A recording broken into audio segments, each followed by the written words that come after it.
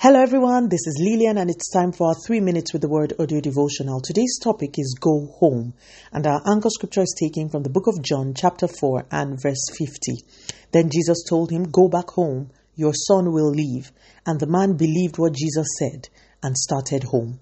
In our anchor scripture, a government official came up to Jesus and pleaded with him to follow him from Canaan to Capernaum to heal his son. Now, Capernaum was not too far away from Canaan, so the man wanted Jesus to come to his house and lay hands on the sick son.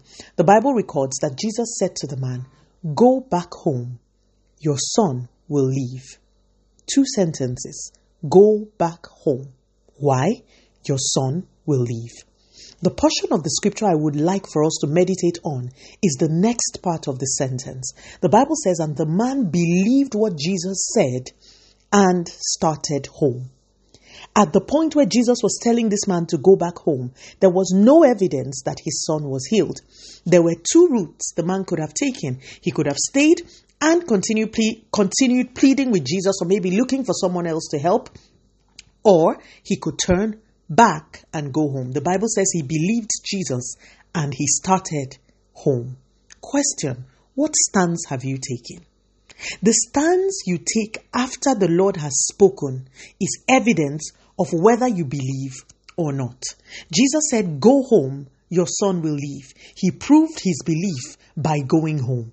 Jesus has told you, "Rejoice, you are healed." What posture do you take? Do you keep crying about the symptoms, or do you truly rejoice? The Lord tells you he has settled you. What posture do you take? Do you keep nagging him about your need for settlement, or do you head back home to see how your testimony plays out? Your ability to turn and go back home is proof that you believe the word the Lord has given you. So today, I speak not to everyone, but to that person who has secured a word from Jesus. Has Jesus told you that your baby is coming? Has Jesus assured you that your child will be healed and delivered? Has Jesus assured you that he will settle you maritally? Has Jesus assured you of a job? Has Jesus given you a word? Then head home. You see, the period after the word comes usually looks like the period just before.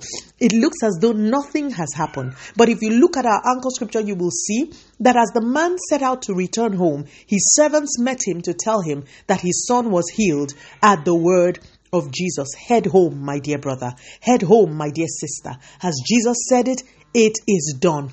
Prove your obedience by heading home.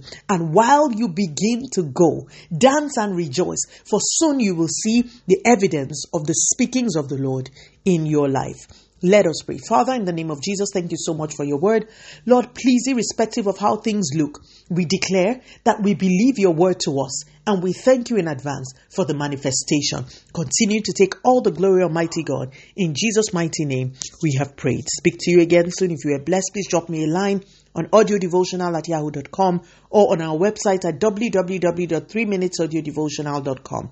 You could also follow us on Facebook, Instagram, YouTube, and Twitter at 3 Minutes Audio Devotional. Remember, wrapped up in God's word is all you need for your change to come. Love you and bye.